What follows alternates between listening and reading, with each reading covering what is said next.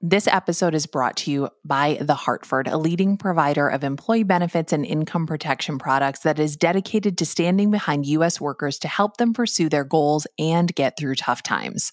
For more information about The Hartford, visit thehartford.com/employee benefits. We've also got a link in our show notes.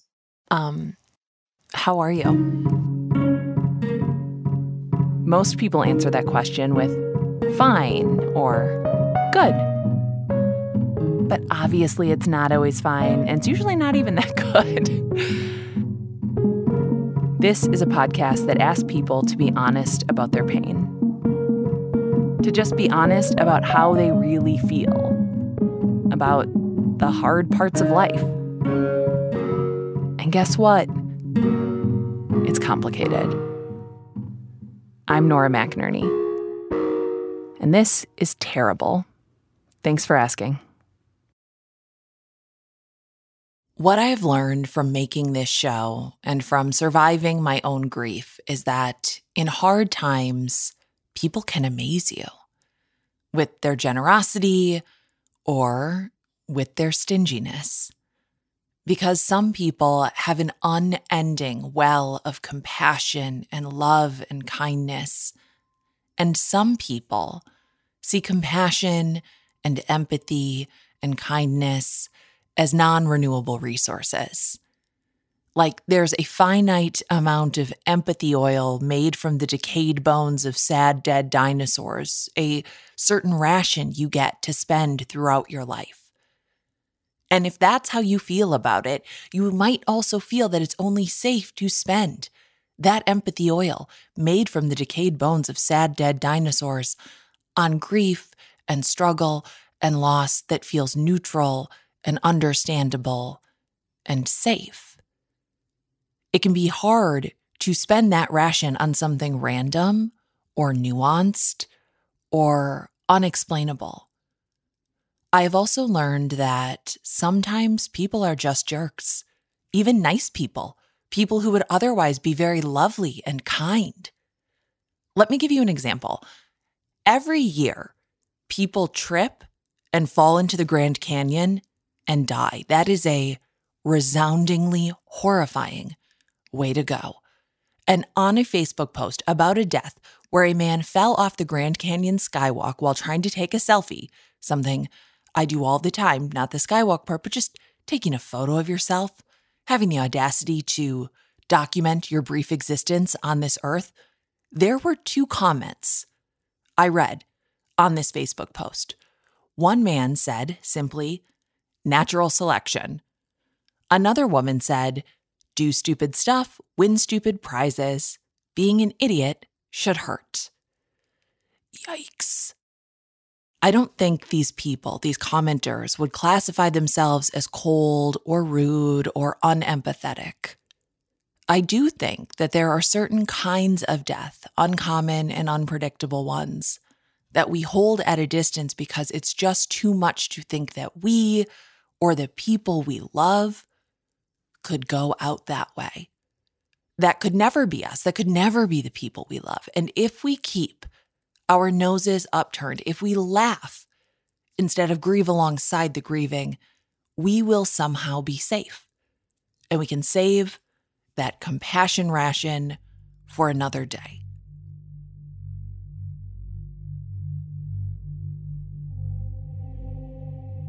Today's guest knows a lot about that sliding scale of empathy and compassion because she has seen it in motion and she has felt the effects herself. Feliz lost her sister Karina in February 2022, when Karina was just 28 years old. She's the funniest one out of all of us. She is always making jokes. You always hear her before you see her because she's just loud. And she always had a smile on her face. If we were having like a family gathering or a party, she was the one who was making sure everybody was feeling included, trying to plan games, those kinds of things that me as the oldest sister, I was just like, we just all made it. I'm just glad we're here. She's the baby. So she kind of got away with things that maybe the rest of us didn't as much. But she also knew how to keep us all accountable. Like she would say, like, hey, are you really that mad about it? Like, Are you really not going to talk to, Malaya, our other sister? Are you guys going to, you guys need to work it out. Like, stop being dumb. And she was very straight up about it. But she was the one who always brought the desserts. She, was always making all the fun stuff. She was like the fun aunt. If Feliz were to tell you this while you sat next to one another on a train or in line at the store, you would feel awful. Awful that she lost her fun, vibrant sister. Awful that her kids lost the fun aunt. And you would only feel more awful as Feliz painted the full picture of who Karina was. She was a server, and so she had the personality to be really successful at that. She fell into that really young, and so she just became really good at it. Like, she was training all the new servers. She was just really good at connecting with people and making people feel good and feel welcomed and feel like they belong there. And when she was pregnant with my niece, Aria, she tried to do like a 9-to-5 desk job. And she was like, this is not for me. Like, I am not, getting to know enough people. I'm not around and, bouncing around and having fun with people. Like, and she went back to her serving job. So that's just how she was, like very personable and wanting to get to know people. And so many people just had these stories of, when I was sad, Karina came and, she picked me up and we went and got coffee, or, she did these things for me when I was having a hard time, or she helped me move, or, she helped me with my babies, like all these things that I had never even heard before. And she was just everybody's like good friend. She had my nephew when she was 17. She had been through some shit, and she was finally in this place where she felt secure in, financially secure. She wasn't rich. But her and her boyfriend, they had good jobs. They, had a place that they loved. It felt like home to them. My sister, she had my nephew young, so she was very responsible going forward. And she waited and she planned things like to a T with that little girl.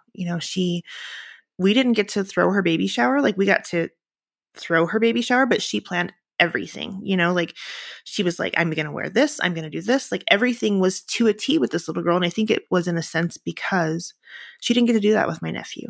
She finally felt like, I am a responsible mom. This is what I'm going to do. And I'm choosing this,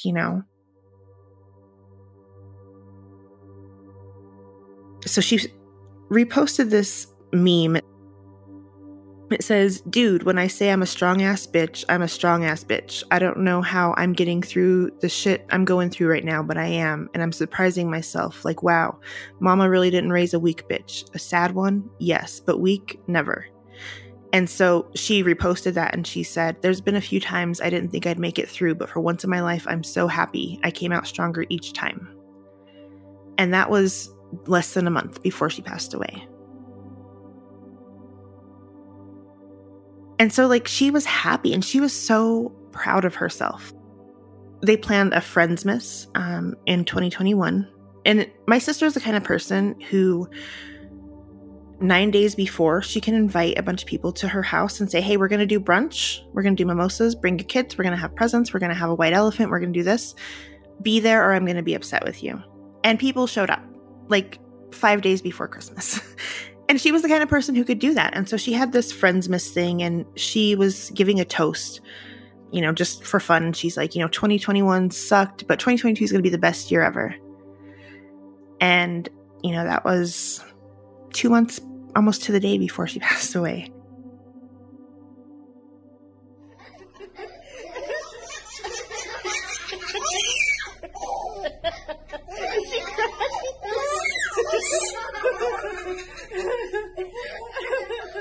And she was just so optimistic for what life was going to bring for her. And I get where my mom's coming from when she's like, why would she do this? Why would she do something so stupid? And I just always try to remind myself, like, she didn't think she was being stupid. So that's Karina, a mother of two, a loving partner, a spoiled youngest sibling, and a cool aunt. An ace server who loved working in the restaurant industry and was always training the next generation of servers. But there's one thing that you don't know yet. One thing that could suck all the air and empathy out of the room. One thing that Feliz is careful to share when talking about Karina because, well, we know how people can be. Karina's death was headline news, and the headlines changed as more information came out about how Karina died. And as the headlines changed, so did people's reactions to Karina's death. But this is not breaking news. This is not news. This is the story of a family and a community who lost a light. Like everyone, Karina was much, much, much more than how she died. So before you get to know just how Karina died, you get to know who she was.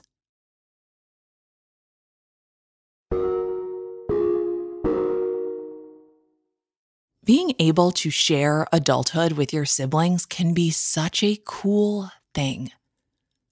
You saw each other in your most vulnerable stages of development growing up through taunting and teasing, or maybe ignoring, potential physical violence over a remote control. Some siblings grow apart as they grow up. But despite their age gap, Feliz and Karina grew towards one another. So I have 3 siblings with my mom, and my older brother has his dad. I have my dad, and then my 2 younger sisters have their dad. So it's like all over the place. And there's a big age gap between all of us. My older brother is 8 years older than me, and then I'm 10 and 11 years older than my sisters.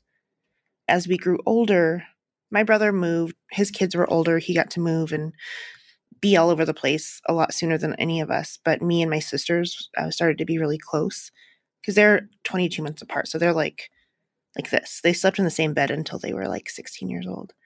But we were always really close. I watched them, when I was old enough to do that. I was their babysitter. I was their, nagging older sister. I was the one in college who would bring them, when they were like in middle school up to visit the campus where I went and stuff like that. They started seeing me less as like the nagging older sister when we got older.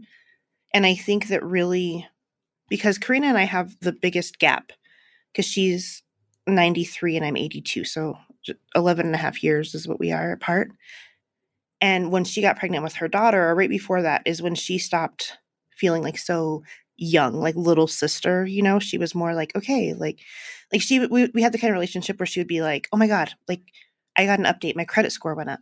Look, it's up to this point now. And she was just like finally like growing up. You know what I mean? And we were finally just getting to that like grown up stage of siblings where we're all sharing what like adult life is like, You hardly ever know when you are in the last moment of your life as you know it.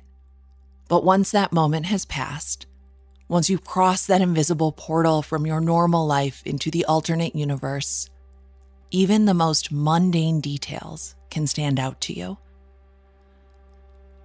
And on February 19th, 2022, Feliz had the last moments of her life as Karina's big sister. She had just gone back to work. My niece was 4 months old.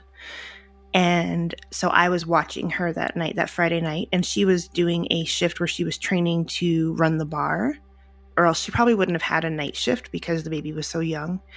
But there was a woman who was going to be going on maternity leave in the summer. And so they were training her to run the bar and close down the bar and everything. And so I was watching my niece, and she came over, ended up getting to my house like probably 11:30, close to midnight, to pick the baby up. And she sat on my floor in my living room, and my oldest daughter was still awake, and my youngest was asleep, and my oldest daughter was just holding the baby, and we were just talking. And her boyfriend, Sam, he worked overnight, so he called her on his lunch break. She was sitting on the floor with my dog, the Yapper, and she's like, "Oh, Sam, I want a dog." And they lived on a 3rd floor of an apartment building, and he's like, "You're not going to take that dog out." And she's like, "But you love me, so you'll take the dog out." And they were just joking around, and, we were just talking about all these different things. She was talking about her son and how he had gotten in trouble at school the week before, and how he was with his dad. And she was always bugging me because she wanted another baby. She wanted one more to be done. And she was like, "You have to get pregnant with me." And I'm like, "I don't really want to. I was almost 40 years old. I don't want another baby." And she's like, "You can do it." Eventually she was tired. The baby had woken up because, obviously her mom was there. And so she was like, okay, I got to get her home. She's like, all right, I got to go. Love you. And she left. That night, as soon as she got home, I asked her, let me know you made it home safe. And the baby was still awake. And she was just so excited to see her mom. And so they stayed up for a little bit. And she's like, I don't mind. Sam will be off work a little later. So I probably wouldn't go to sleep anyway. And so we were just talking about all these different things before we went to sleep. We talked throughout the day on that Saturday. Her boyfriend didn't work on weekends, and that was their time together. I talked to her here and there throughout the day, but not a lot. And that was it. It was just very normal. It wasn't all right, love you, see you later. Those were the last words Feliz would hear from her sister. Love you, bye. Feliz goes to bed. Karina goes home. She has plans with her boyfriend, Sam, and Sam's sister, Cora. It's Saturday night. When did you realize that something was wrong? So she and my sister, Malaya, they have babies who are 4 months apart. They were always at night, when they would be up feeding, they would talk, they would text each other. And so they were constantly in contact with each other. They were constantly with each other. And so Malaya hadn't heard from her overnight. And she figured, she knew that she had gone out to dinner with her boyfriend and some of his family, and that maybe they were going to go have drinks after or whatever. She knew they had plans. So she was like, okay, maybe they're sleeping it off, whatever. So my mom and my sister lived in a townhome community. They lived a building away from each other. And so my sister had gone to my mom's house and was just like, hey, have you talked to Karina? And my mom was like, no, I tried to text her to see if she wanted these shirts that I have or something. And I didn't hear back from her. So she calls me and she's like, hey, have you talked to Karina? And I said, no, and I was deep cleaning my house that day and I had just found this pack of onesies. And I was like, hey, do you want these? They're just the right size for the baby, whatever. So I looked back at the message where I had sent her about the onesies and I saw that it hadn't been delivered. And I was like, well, that's weird. It's already 2:00 in the afternoon. She would be up by now, And so my sister just got that spidey sense and she was like, something's wrong. I'm going to call Cora. Forget Liam Neeson. Forget Jason Bourne. If you have older sisters, they will find you faster than anyone on earth. Malaya calls Cora. No answer. She calls Sam, who she always calls when Karina doesn't answer because he will. No answer. She checks Facebook. Cora and Karina have both been inactive for the same amount of time, 13 hours. Again, this is something only a sister would notice. And she just thought it was weird. They were together and then are they sleeping? What is going on? So Malaya calls the last person she can think of. Sam's mom, Sue, who had been watching Karina and Sam's baby on Saturday night along with Cora's kids. Cora's kids are having a sleepover with Sue, but Karina's baby is still a baby, and she's not doing sleepovers yet. Sue would have seen Karina on Saturday night. Sue would know what was going on. And the video turns on, and Sue is just freaking out, crying, freaking out. And she's like, they're all on the floor. I don't know what's wrong. They're blue. I'm freaking out. And so my sister is like, what? And so she tells my mom, and her and my mom get in the car and they start driving over to my sister's apartment. And they called me and I was like, we got to go. We start driving and I'm like, they're fine. They're fine. They're totally okay. And, they're good. They're fine. And the whole way there, I was saying it. It's a straight shot pretty much from where my townhouse was to where Karina's apartment was. We're both right off of this major street. And so it's about 15 minutes away. And the whole time I'm just panicking, freaking out. And then I would come to the realization that my 6-year-old is in the back seat. And I'm like, sorry, baby, I'm not trying to freak you out. Mommy's just scared. I'm just really worried. And I would go from screaming and freaking out and not being able to sit still in my seat to trying to console my 5-year-old and saying hey, I'm sorry. Look, I'm smiling. And it was probably totally delusional for me to do that. And my boyfriend is just it's going to be okay. We're going to get there. We're going to get there. It felt like the longest ride of my life. And we turned off the main street to where their apartments were. And as you're coming over like the hill before you turn in, you can just see fire trucks, ambulance, police cars, like everything. And I was just like, move, get there now, like hurry up. And so he turns in and he hadn't even stopped the car. And I was like opening the door, running out of the car. And I saw a woman when I very first walked out and she's like, they're all dead. They're all dead. And I was like, who the hell are you? Like, what is going on? So I go to find my mom and my sister and I'm like, who's that woman? Like, what's going on? And my sister is just like shaking. She can't speak. She can't talk. And my mom is like, mom calm, like trying to, keep things level, but also trying to figure out what's going on. She had just gone to the ambulance because right before I got there, Cora, who's the sister, Sam's sister, she lived. They had just taken her away and they had taken the baby because the baby was home with them.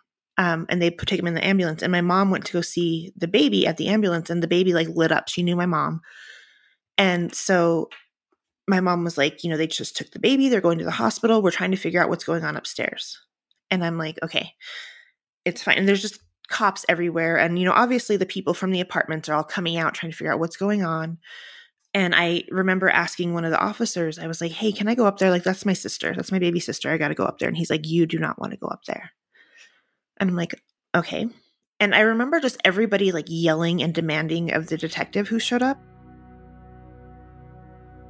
And I remember thinking, like, maybe if I go up to him and ask him really nicely, and so I went up to him, I'm like, hey, I know everyone's really yelling at you. I'm really sorry. I'm just really worried. And can you just, are you sure that my sister is not okay? And he's like, nobody in that apartment is alive. And you do not want to go up there. I can't let you go up there. It's chaos. Felice doesn't know who was in that apartment, but the officer is saying that everyone in that apartment is dead. 5 people. Everyone. But who's everyone? Karina, Sam, the baby? Nobody knows. And nobody knows why. Maybe carbon monoxide? The officer is wrong about some of it. 5 people are dead, and Karina and Sam are 2 of them. But Sam's sister Cora is alive and on the way to the hospital. And so is Karina and Sam's baby. And when I realized the kids weren't there, obviously that was a sense of relief, but also like my sister and her boyfriend, they're gone. Like, what do I do? So we sat around the parking lot just trying to figure out what's going on. And news crews started showing up right away because it was a huge call. 5 people dead in an apartment. Like, what is going on, And I remember asking the detective, like, hey, can you make them like back up? Our family's here. We're just trying to figure out what's going on. Can you make them back up? And he was like, I can't make them go any further than the police tape. By this time, it was around 4 or 5 o'clock and news was coming on and it was live. And so, there we are on the news, from a distance, but they're showing us and, people start calling us like, hey, we saw you. That was you, right? And my mom started calling people, calling friends of hers or like close family members and just saying like, hey, my baby's gone. I need help. We asked the victims' advocates to take my mom and I to the hospital to be with the baby. And they put us in a car and they were going to drive us there. And then all of a sudden they just wouldn't move. And my mom was freaking out. She's like, you got to go. Like, we got to go to the hospital. Let's go. Let's go. Let's go. And she kept talking to people on her radio, stepping out and talking to people in the car. My mom's like, I'm getting out of this car. And I'm very much a rule follower. I'm like, she said she's going to take us. We're not in a state to drive. We need to stay here. Like, that's it. And it's so silly now thinking back. Like, if there's one time in your life when you can not follow rules, it's in a time like this when you don't have any information. So I convinced my mom to stay in the car and they ended up taking us to the police station where they had made it as kind of like a meeting place for our family to get away from the cameras and everything. And it was a holiday weekend. It was President's Day weekend. It was a Sunday night. And that building, it was more like the civic center, like where the detectives and the court and everything, there wasn't like a full police presence there. And it was empty. And so it's just my family. Sam's family had gone to the hospital to be with Cora. And the other families didn't know anything yet. They were still trying to ID the other 3 people. So it was my family in this this closed down police station. It's like haunted. It feels haunted because it's just, completely empty. They went and they found like her Facebook was pretty locked down. I remember my brother calling while we were at the police station. He was in Florida and he was like, you need to get her phone and you need to lock down any of her social media. This is going to be a big story and people are going to find it. And I was like, what are you talking about? Like, why are you even talking about her phone? Like, our sister just died. What are you talking about? Like, I remember being pissed off at him. And then later, like, oh, you had a point. But they went and like silly random memes that were public on her Facebook. I remember just like shaking. And I think that, I don't know if it's like the woman in me or whatever. I was like, okay, if I'm not super emotional, I need to turn that off for right now. I need to just talk level with these people.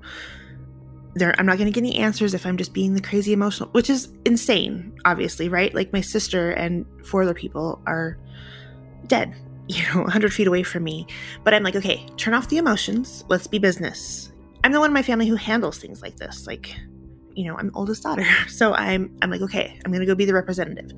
I'm going to talk to them. I'm going to just be strong and I'm going to, do all these things. But I remember just feeling like shaking inside. C.S. Lewis wrote, "No one ever told me that grief felt so much like fear." Feliz and her family are feeling grief and fear because it's terrifying not to know how your sister and her boyfriend died, and because it's terrifying to learn how. Karina and Sam and Cora and 2 of their friends had a little party on Saturday night. Just a few friends hanging out at Karina and Sam's apartment after they put the baby to bed. Someone, and we'll never know who, brought cocaine. And in the perceived safety of their home, surrounded by safe people, they all took it. They all took it. And 5 of them died. And there, right there, is where the empathy ran out and the headlines and comments ran wild. It's easy to see things and make quick judgments because we see a million pieces of media, whatever, every day. And so it's easy to say, oh, why would you do that? Or why would you think that that's okay? And, I took a step back several times and I was like, okay, if I saw a story where a 4-month-old baby was there, and, there was a news story, it was done by like Daily Mail. They would say like it was this drug-fueled party where a baby was left orphaned and just all these crazy things, right? Like these parents were known to party and they were, it was drug-fueled and they, didn't care that there was a 4-month-old baby in the room. They left orphans and blah, blah, blah. Like it was horrible. And they took pictures of my niece, took pictures of my nephew, and she was 4 months old. My nephew was 10 years old. And that was one thing I was upset about.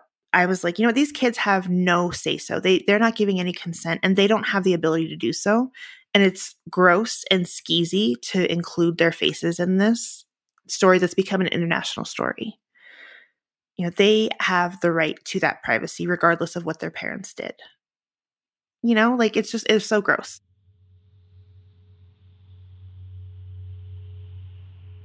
And I had known my sister had like dabbled in that here and there before, but I didn't know that was something that she had done since she had the baby.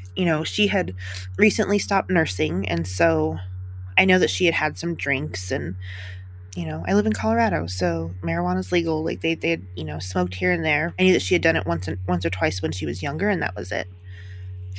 And for me, it just didn't make sense. I'm like, what do you mean? And they're like, yeah, there was like a mirror out and it was coke. But it wasn't coke. Not even a little bit. This little gathering of friends became, at the time, the largest fentanyl poisoning in our country's history. They have, it's called a spectrometer, I think is what it's called, where they can test drugs. And it came up as, I won't tell you the breakdown, but it'll tell you like it's cocaine and something else. And it just came up pure fentanyl. They had no idea that what they had was pure fentanyl. They thought they were just going to, do a line of coke, have a night at home where they're safe in their own home and hang out with their friends and then go to bed. And they had no idea. The police officer said that they probably didn't even, because of the strength of it, They probably didn't even have a chance to realize what was happening. They said it was probably within like minutes of when they did it that they were gone. Depending on how, like, what order they all did a line or whatever, they wouldn't have had a chance to call for help or anything like that.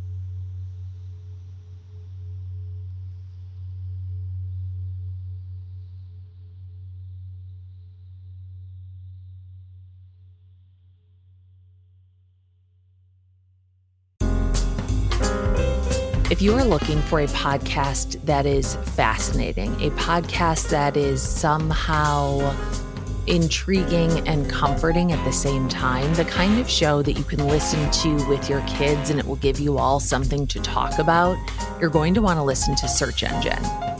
Every episode, host PJ Fote sets out to answer a question that is not easily searchable.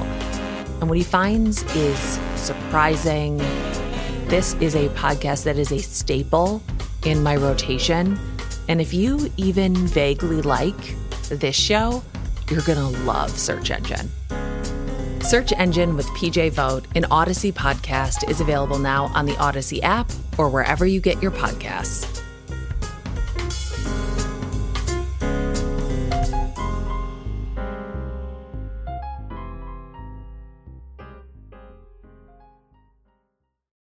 At Grand Canyon University, we believe in equal opportunity, and the American dream starts with purpose. Whether your pursuit involves a bachelor's, master's, or doctoral degree, GCU's learning environments are designed for supportive networking and collaboration. With over 330 academic programs, GCU provides a path to help you fulfill your dreams.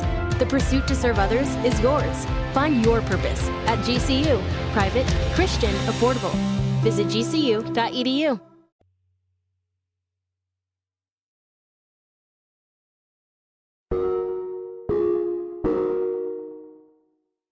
Feliz has lost her sister. Karina's children have lost their mother. And hundreds more people have lost a version of Karina that held significance in their lives. The grief of Karina's death is a wave that only grows bigger as it heads towards shore. But there's something else that's growing bigger: the story of her death and the judgment around it. You know, obviously it's a huge story. I don't fault them for that. It's a big thing that happened in our community. And like, my mom saw her face on the screen and just was livid. Like, I don't even know where she got the number for the newsroom, but within a few minutes, she was on the phone with like the newsroom at, 2 different stations and was yelling at people. And she's like, "You don't have any permission. Take my daughter's picture down." And like, even people who would say things like, "I know some of the people who were there and they were known for this." And it's just like, who are you? Like, and I remember there was a minute where Malaya and I were like fighting anybody we could in any comment section we could, because I was livid. Like, that's my sister. And, if there's anything that I know, like, I can say what I need to say about my sister to my sister, but no one will speak about my sister. It turned into this, fighting strangers on the internet for a while.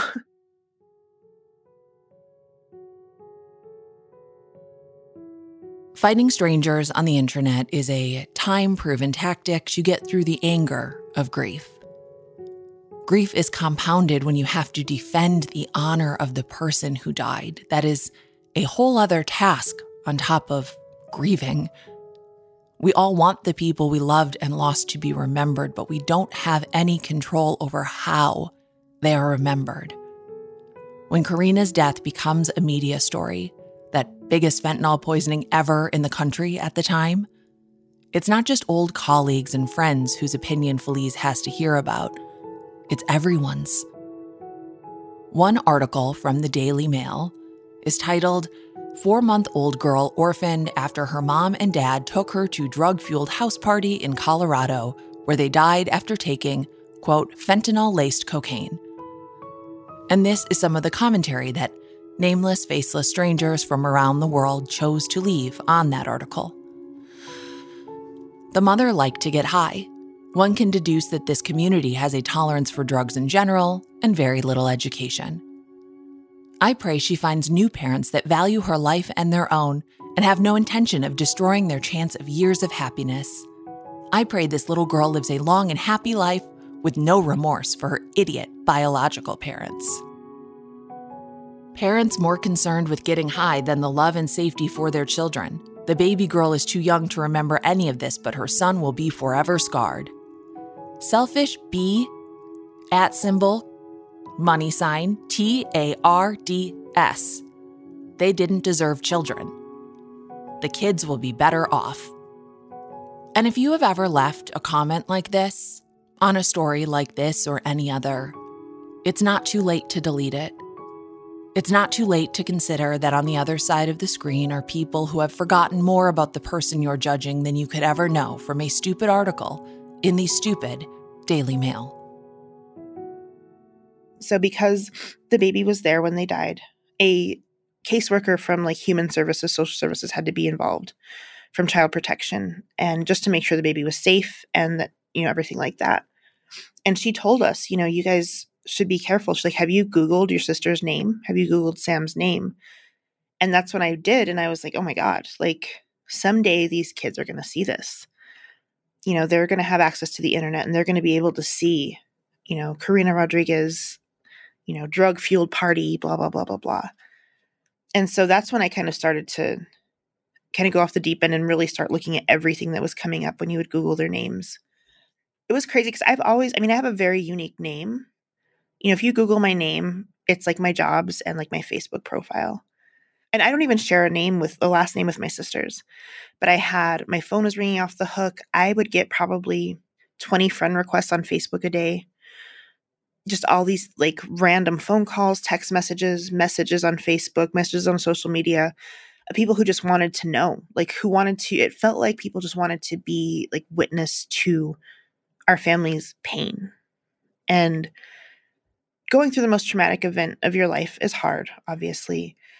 But when you have the eyes of the world speculating and picking apart every little thing they can see that's public of these people's lives, it was just another layer of just devastation. We can't even settle down and grieve. It was, going into protection mode, big sister, you are not going to talk about my sister like that. It's normal to be curious. But the internet has also given us an abnormal amount of access to things that are none of our business, and the ability to voice our often uninformed opinions about any and everything. And it's hard because people say, well, they shouldn't have been doing that. No, they shouldn't have. But how many people do most of us know who have been to a party and someone, pulls that out? It used to be a very white collar drug.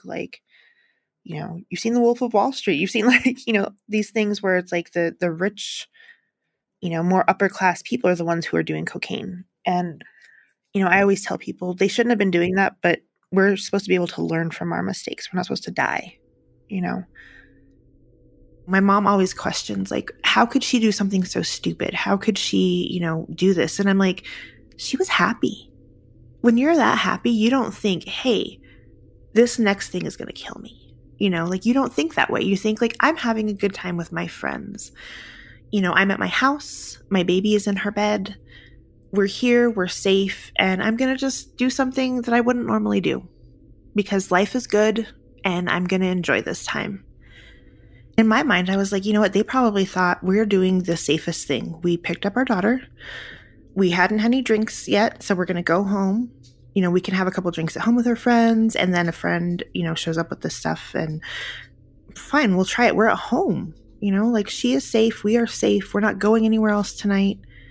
And it didn't turn out that way. And it's not fair, it's never fair, but it feels like when she was really trying to be in this place. My sister, she was a young mom. She was having fun. She was 28 years old.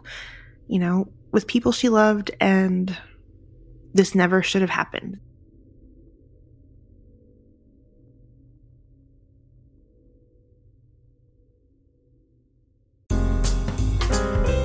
If you are looking for a podcast that is fascinating, a podcast that is somehow intriguing and comforting at the same time, the kind of show that you can listen to with your kids and it will give you all something to talk about, you're going to want to listen to Search Engine.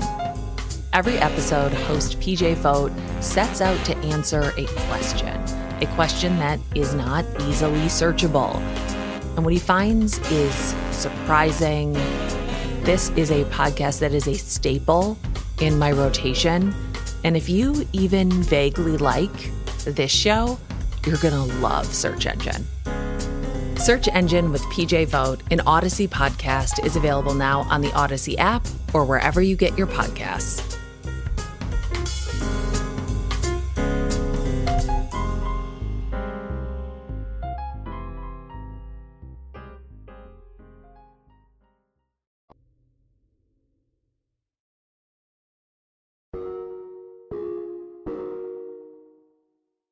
Feliz is butting up against the sliding scale of empathy of the strangers who encounter Karina's story and consider themselves experts in her life and death. Countless incendiary comments from strangers who either don't know the nuances of that story or don't care enough to withhold their judgment or haven't heard of simply scrolling by and writing their thoughts in a journal. Please, people, get a journal. And the thing about posting comments online is that you don't know who is seeing you. Because Feliz is seeing the hundreds of comments about Karina, and it makes her grieving family wonder who they're close to in real life that could be feeling the same way. And Feliz is not saying, you know what, everybody? Go do drugs. Go get some cocaine and do it. She's instead asking a more important question. Should you die from a mistake? And should you be judged for it forever? That anger, had me up at night. I couldn't sleep. I couldn't do anything. And so I started just writing to people. I would find my state senator, state congressperson, national, everybody. I was just writing to everybody like, hey, why aren't you doing something about this? Why is this even a thing? And I ended up getting some responses, and that led me to groups that were like, hey, actually in Colorado right now, we are trying to pass a law to be more stringent and more strict on fentanyl laws. And so in April, not even 2 months after my sister was gone, my sister and I both testified to our state legislative committee about the law on fentanyl. She was not a person who struggled with addiction, and she said in the week before her death that she was the happiest she had ever been. The night she died, she was with friends and family in her own home and had no intention of touching the fentanyl that took her life. We did that twice, and then when the bill passed, they asked me to speak at the bill signing, so I spoke at that. And it just made me feel like, okay, if my sister's name and her story has to be out there and people have to know this, it made me want to have other good things tied to it. Granted, my sister, what happened to her will never, ever be okay. But in my mind, I was thinking about 10 years, 5 years from now when the kids can Google their mom's name and they're going to see that, yes, she died and it was horrible and it never should have happened. I've heard of people who thought they have a joint and it's just marijuana and it ends up having fentanyl in it and they're gone. And there's just such a stigma around it. And most of these people are doing things that they had no idea had any fentanyl in them. And that makes it so sad for me because those people feel like they can't speak out and they can't talk about their loved one without any shame. And I just really feel like one decision, one moment, one night of their lives does not get to define everything for them. It really just makes me want to get out there and provide education on what else we can do and how we can prevent this. I have no judgment. People are going to do what they do. We've all done, our own things that maybe didn't align with our morals for the rest of our lives. But if you're going to use, be safe. There's ways to test it. There's ways to, use safely and to be aware that if you're around people, even if you're not using any kind of drugs, to know the signs that, hey, this person might be experiencing an overdose, a poisoning, whatever it is. Just the distinction between overdose and poisoning has been huge for me. Like, even there was a news station who was covering it, and she tweeted something, and I was like, hey, my sister was actually she didn't overdose. She was poisoned, because overdose is when you know what you're consuming and you do too much of it. My sister had no idea. It would be like her going to the bar and ordering a beer and getting like something with arsenic in it, and totally not what she ordered. She was poisoned. And so just even making those distinctions and being able to talk about it in that way so that families feel okay to say, my child, my sister, my friend, my whoever, this doesn't define who they were. Obviously, we all have to process it, but I can't stay there, especially because my girls see that.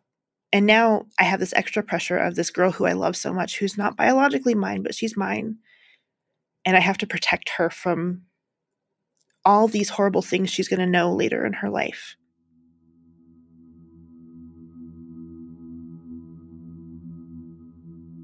What is it like to raise your sister's daughter? It's hard. She's this amazing little person. Like, she's so smart, and all parents say that, but she is just, she's smart and she's insightful and she's funny, but she looks so much like my sister when she was little. Like, someone said, "Oh, Karina really just gave birth to herself, huh?" Because she looks just like her. And there's days when I look at her and I'm just like, oh, you look so much like your mom. Or she'll do something that's funny or amazing, and I'm like, oh, I hope they're seeing this wherever they are. I hope they see this. I have a 7-year-old, and so Aria obviously hears her call me mom, and so she'll be like, my mom. And the first time she called me mom, I had to like walk out of my house and like get a hold of myself, because it was just, and it was very unexpected. She's like, hi, mommy. Because she calls me auntie, and, we show her pictures of her mom and dad every day, and she can pick them out. She's like, mommy, daddy, she talks about them all the time. And so, and I tell myself, like, she's 2. She doesn't know what these words mean. She just knows that I'm her safe adult, and my mom is one of her safe adults. My boyfriend is one of her safe adults. But it tears me apart, either when she does things that I wish they were here for, when big events come. Her birthday was last weekend, and I still bring this picture of them, put it on the table with the cake because they're here, and I stress my older sister. I stress myself out about the future and what that's going to look like. Like, am I loving her enough to be able to get through this trauma that she doesn't even know she has yet? Am I loving her enough to make sure that she's going to be okay? Am I doing too much? Like, am I making her this like piece of her parents and not letting her be herself? And thank God for my therapist, because she is like, you're loving her. And that's the important thing. Those things may come up later and you'll deal with them then. Future Felice will take care of it. But right now, you are loving her. There's nights that I go to sleep and I'm just like, God, she really wanted me to have another baby. And here I am taking care of hers, and I make those jokes with her. I talk to her all the time. Yesterday, I was giving Aria a bath, and this song came on, and it just made me cry. It made me think of my sister. And she looked at me, she goes, why crying, Auntie? Miss Sister? I just lost it. Like, how does she know? Obviously we talk about it enough and she picks up on things, but she's 2, like 2 in a week. How do you know these things? How do you know? But I feel like it's also that her parents are so ingrained in what we do that she knows, she knows those emotions. And, I just tell her, Auntie's sad. I miss my sister. I miss your mommy. And she's like, sister, my mommy? Like, she, her broken little 2-year-old, words. But yeah, so days like that are really hard. My sister's middle name was Joy, and she hated her middle name, but she gave it to her daughter. She was like, I'm going to make it something new. And so I always tell my sister, when I have my little talks with her, like, you made such a good choice. Like, this little girl is just pure joy. Like I said before, my sister was always telling me, have another baby with me. And I was done. Like, right now I have a college freshman and a 2nd grader. And then I also have Aria. So it's like, I am starting over from the very beginning. But in my mind, There was no other choice. There's nothing I wouldn't do for my sister. And if that meant, changing everything in my life, selling the house that I had bought and buying a bigger house and making sure she had her own space and, having a space for her brother when he wants to be here to visit, that's what I was going to do. And so that's what we did. But it's always been my goal to make sure that she doesn't, without erasing them, doesn't feel the loss of them. I don't want it to feel like she has this huge hole in her life, which she does. They're not here. But I also want that hole that she has just to be filled with love instead of everything else that is out there. I always debate what is harder, that Aria doesn't have any of her own memories of her parents, or her brother Josiah, who has 10 years of memories of them and now doesn't have any more. And I don't know what's more sad to me. And I don't think there's a way to really answer that. They're both incredibly hard and heartbreaking and not fair.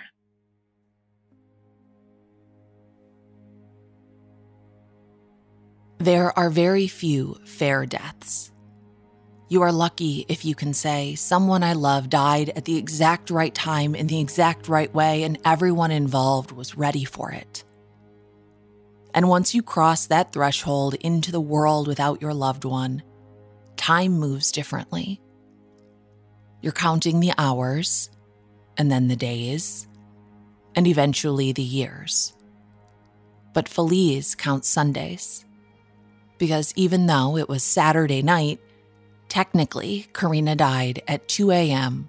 on Sunday morning. I just go by Sundays. Like, it was the 86th Sunday yesterday that I haven't had her. And, even all this time later, I still can't drive down that street, the main street between my house and her house. I avoid it at all costs. I take little journeys on it because it's a very main road in our town, but I still can't do it. It's just, I just get so many, my body knows. And, in the same way that my body knows it's Sunday, it's supposed to be a day of relaxing. It's supposed to be a day of all these things, laundry, whatever, your Sunday looks like. And for me, even though I do those things, I'm at the point where I get them done, but I always know that it was that day.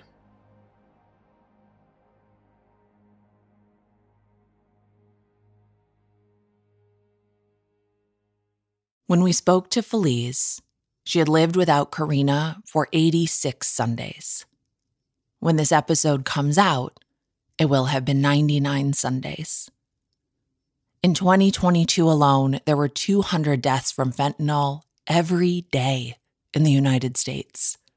That's over 73,000 people, a stadium full of lives, gone. And in their wake, countless people like Feliz and her family, counting the days since they've gone, Sunday by Sunday by Sunday.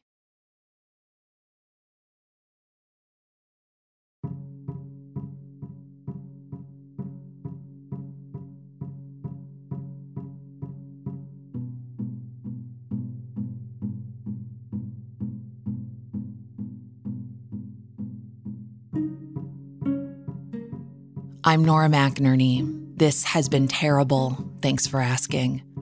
Thank you immensely to Feliz for reaching out to me with her story and for sharing her memories of Karina with our team.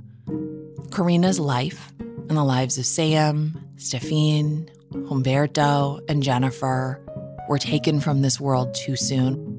We are honored to be able to spread the light of their lives just a little bit further. Fentanyl, opioids, they're such huge topics. There are so many different ways that people have been affected by it. It is not unlikely that you have been or will be affected by it in some way. This is our first time talking about this on our show, but it certainly won't be the last.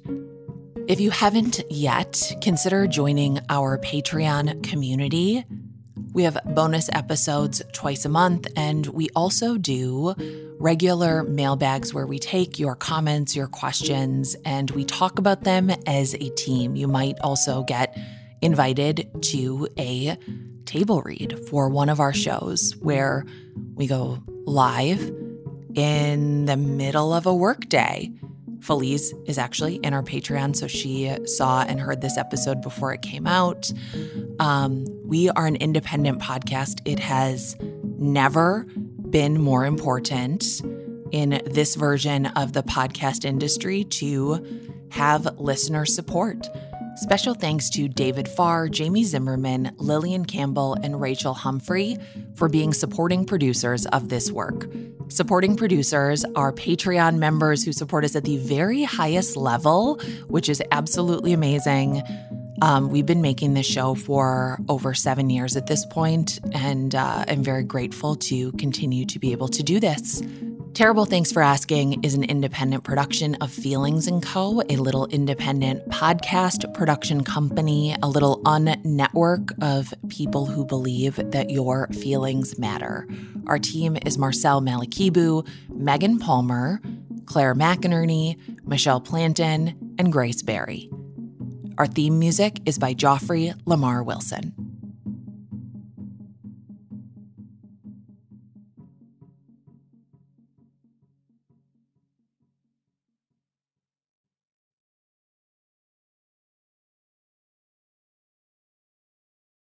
Life's better with American Family Insurance because our home policies help protect your dreams and come with peace of mind.